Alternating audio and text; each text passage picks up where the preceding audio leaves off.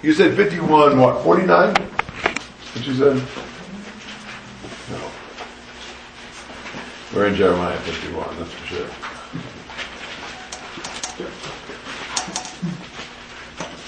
All right. Or 45, it might have been 45. I think it was 45. Okay. Jeremiah 51:45. Now, get back in mind Jeremiah for a minute. You know, it's kind of like, switching globally. But this section of Jeremiah is at the end of Jeremiah, obviously, and it's his prophecies against the nations. And like a lot of the major prophets, some of the minor prophets, God has an oracle for each of the nations and what God was going to do to them and against them. And this has been 46 to 51. But a decent chunk are these two really long chapters, 50 and 51 against Babylon. Now in Jeremiah's context, Babylon destroyed Judah. And then Babylon, the instrument of God's vengeance, is destroyed. So that's the context of this. God brings his weapon down to destruction and defeat. And there's nothing they're going to be able to do about it. He says in 44, I will punish Bel in Babylon, Babylon's God. And even the wall of Babylon has fallen down. Babylon's defenses are useless. I mean, you think about the two things that Babylon would have trusted in. Their God and their wall. God defeats them both. So that's the immediate context for this. So 45 to 48. Jeremiah 51, 45 to 48. My people, go ye out of the midst of her, and deliver ye every man his soul from the fierce anger of the Lord. And lest your heart faint, and you fear for the rumor that shall be heard in the land, a rumor shall both come 1 year, and after that in another year shall come a rumor and violence in the land, ruler against ruler. Therefore, behold, the days come, that I will do judgment upon the graven images of Babylon, and her whole land shall be confounded, and all her slain shall fall in the midst of her. Then the heaven and the earth, and all that is therein, shall sing for Babylon, for the spoilers shall come unto her from the north, saith the Lord. Okay, so what's the exhortation to God's people? Get out of town.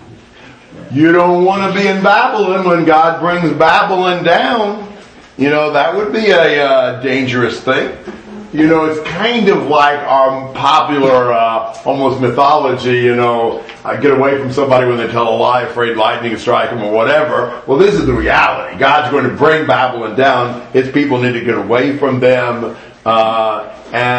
Because the fierce anger of the Lord is coming against Babylon, there's going to be these days of destruction when God would punish the idols of Babylon. So often you see in God bringing nations down, it's a God versus God thing. God is showing that their gods are not able to resist Him. They would be slain and destroyed. And when Babylon comes down, the cosmos rejoices. You know, Babylon's destruction, being as how Babylon was really bad, you know, they bring Babylon down and great joy. The destroyers will come to her from the north. It's interesting that Babylon, who was the great enemy of the north, is destroyed by destroyers from the north. They get a taste of their own medicine, so to speak. Thoughts and comments through 48. Monica. As was mentioned earlier, when God shows that He's greater than the gods that they've worshipped, that's a blessing. That's a mercy. It is. Chris. Revelation talks about, it says the same type of thing coming out, and it wasn't in reference to Babylon. Is it referring to this again? Yeah, I don't know if necessarily it's this verse. There's some other verses also that are like it, but yes, it's that same idea. Fleeing from Babylon so that you are not destroyed in the fallout. Okay, so it's using the same concept, yes, not necessarily referring to this, but using the exact same imagery. Yeah, there's several verses that say similar things, but yes, I think it is the same idea. But it also had the rejoicing too of the fall of Babylon. Good point. Yeah, good point. Yeah, you do. So you've got a similar thing in that as well. I mean, it is a great relief. when God's hammer is destroyed. Sarah, you could look puzzled.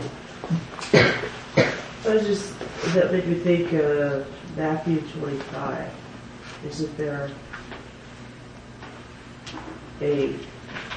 those who are in Judah must flee to the mountains. Matthew 24, huh? Yeah, 24. Flee. Concept. Again, the same idea. You flee the coming judgment to save yourselves, and God has given you that opportunity to flee that. You really have that in a lot of passages when you start thinking about it. Come out from among them and be separate. The idea of 2 Corinthians 6.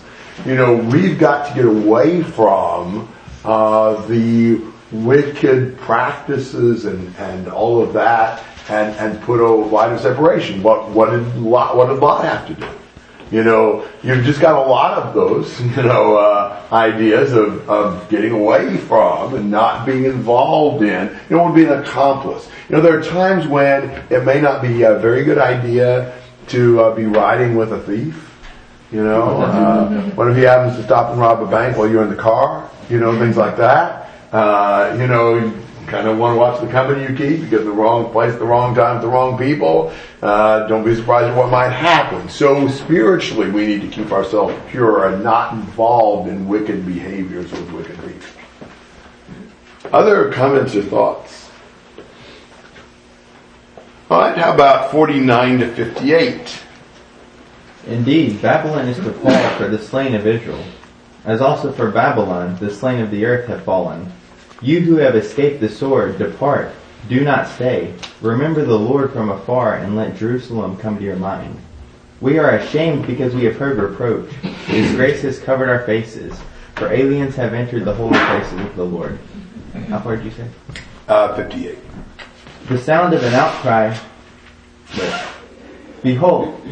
Therefore behold, the days are coming, declares the Lord, when I will punish her idols, and the mortally wounded will groan throughout her land. Though Babylon should ascend to the heavens, and though she should fortify her lofty stronghold, from me destroyers will come to her, declares the Lord. The sound of an outcry from Babylon, and of great destruction from the land of the Chaldeans. For the Lord is going to destroy Babylon, and he will make her loud noise vanish from her. And her waves will roar like many waters, the tumult of their voices sounds forth. For the destroyer is coming against her, against Babylon, and her mighty men will be captured. Their bows are shattered, for the Lord is a God of recompense. He will fully repay. I will make her princes and her wise men drunk, her governors, her perfects, and her mighty men, that they may sleep a perpetual sleep and not wake up, declares the King, whose name is the Lord of hosts. Thus says the Lord of hosts, the broad wall of Babylon will be completely razed, and her high gates will be set on fire. So the peoples will toil for nothing, and the nations become exhausted only for fire. Alright, so Babylon is falling. Don't get close to her. Don't stay around her. Depart, do not stay. Remember what they did to Jerusalem. God had used Babylon to devastate his city, his people, and even his sanctuary. Aliens have entered the holy places of the Lord's house.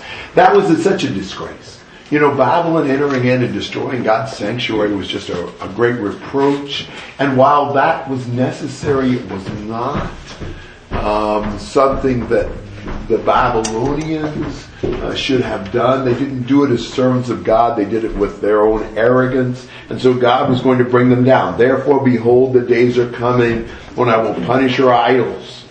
God is going to bring Babylon and her gods down. Verse 53, though Babylon should ascend to the heavens, I'm going to bring her down. Does that remind you of anything? Babylon ascending to the heavens? The Tower of Babel. The Tower of Babel, to which it gave the name Babylon.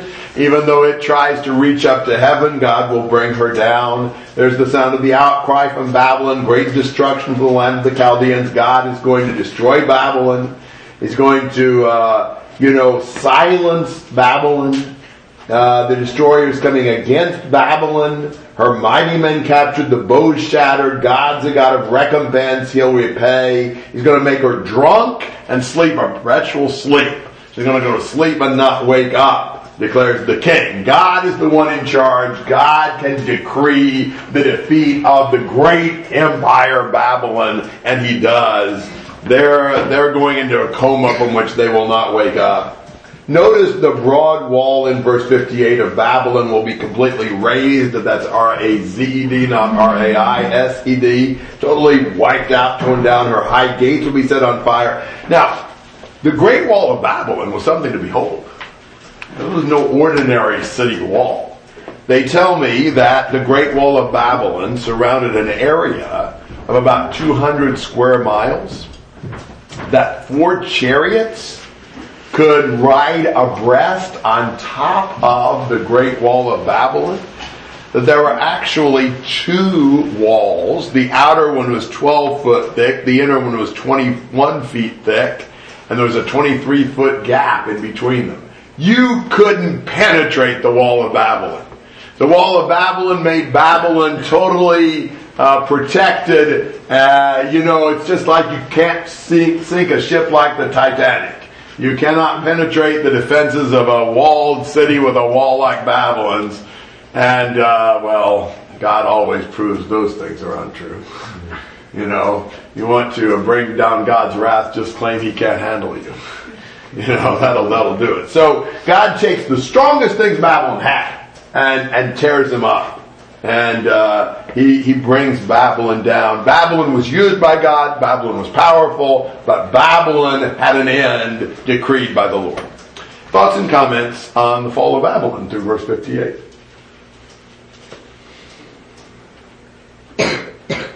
Okay.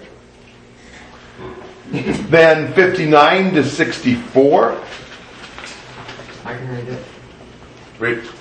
The word which Jeremiah the prophet commanded Seraiah, the son of Neriah, the son of Messiah, when he went with Zedekiah, the king of Judah, into Babylon, in the 4th year of his reign. And thus Seraiah was a quiet prince. So Jeremiah wrote in a book all the evil that should come upon Babylon, even all these words that are written against Babylon. And Jeremiah said to Seraiah, When thou comest to Babylon, and shalt see, and shalt read all these words, then shalt thou say, O Lord, thou hast spoken against this place, to cut it off, that none shall remain in it, neither man nor beast, but that it shall be desolate forever. And it shall be, when thou hast made an end of reading this book, that thou shalt bind a stone to it, and cast it in the midst of Euphrates. And thou shalt say, Thus shall Babylon sink, and shall not rise from the evil that I will bring upon her. And they shall be weary. Thus far are the words of Jeremiah. Alright, so Jeremiah commands Seraiah to take this scroll he is writing. Now, according to Jeremiah chapter 32, verse 12, you have, I gave the deed of purchase to Baruch, the son of Neriah, the son of Messiah, etc. It may well be that this Seraiah is the brother of Baruch. Both of them are the son of Neriah, the grandson of Messiah. And we're assuming there weren't a whole lot of people with both father and grandfather with the same name. So probably here, this is Baruch's brother. Remember, Baruch is like, Jeremiah's right-hand man, his secretary, and kind of serves Jeremiah. So he commands evidently Baruch's brother to take the scroll that he's written all the stuff that's going to happen against Babylon. And he says that God's going to cut him off. It'll be a perpetual desolation. And then he's to take the scroll that has all these judgment prophecies against Babylon and tie a stone to it and throw it into the Euphrates River. That's what will happen to it. Sink. Just like Babylon. Yeah. This becomes kind of a visual image of the destiny of Babylon. Boom. Straight down to the bottom. It's remarkable that when you stop and think about it, Jeremiah is predicting the downfall of Babylon at the very same time he's telling the people to submit to Babylon and to surrender to Babylon. Jeremiah understands all of those things. The immediate submit to Babylon and let them take you captive. The long term, Babylon itself was going to be destroyed by the Lord. Comments and questions? Mike. Would there be any application to us with our respect to authorities that are above us? For example, the American government, where we are to submit to the governing bodies above us, but our allegiance is not to them, our allegiance is to God. Certainly. And sometimes we know they will come under God's judgments for what they do. Can you imagine in Romans 13, Paul advising submission to the governing authorities? When Paul writes Romans, I think we're talking about Nero as the emperor. He was not a particularly great guy, but they were still to be subject. Will God judge Nero? Of course. Will he judge the Roman Empire? Yes. Should we submit? Yes. Let God take care of the judgment. We do what he tells us. So yes, I think that's a good point. Even God, Paul told him in Romans 13 to pay taxes. Now, the Roman government was going to use the taxes for some bad stuff, but they still were supposed to pay their taxes. Money. And even to honor the king. Yes. Yes. We have to show the proper, respect and etiquette. And you remember how sometimes in the Old Testament it'll be, may the king live forever, and then, whatever you're going to say, because that's what you said to the king. Kind of like saying, sir. You're saying, may the king live forever. And, so they would give the proper respect, the proper deference to the ruling officials and do what they were supposed to do toward them, even though they knew that in the end God was going to destroy them and judge them. Okay. Those actual words, "May the king live forever," I think they're from 1 Kings 8. When Zadok the priest and Nathan the prophet are anointing Solomon king and all people are rejoicing. Those words have been sung in every British coronation since 1727 to this day. The motet, a Handel piece based on that passage. Okay, didn't know that, but that's interesting. It's a nice thing to say about your king. Even if you're telling him, "Oh, king, live forever, your kingdom will end tonight." Yes, that's right. So that's not just an Old Testament thing. Right. Yeah, very good. Good thoughts. Other thoughts? Well, did you notice the end of Jeremiah 51? Thus far are the words of Jeremiah. In other words, this is the end of the words of Jeremiah. Did you notice the beginning of Jeremiah? The words of Jeremiah. So we begin with the words of Jeremiah and we end with the words of Jeremiah. Mm-hmm. And this is the end of Jeremiah's words. Now, we've got another chapter. That's another matter, not Jeremiah's words. So, the end of Jeremiah's words is the end of chapter 51. That's the book. Now, what you've got in chapter 52 is what I would consider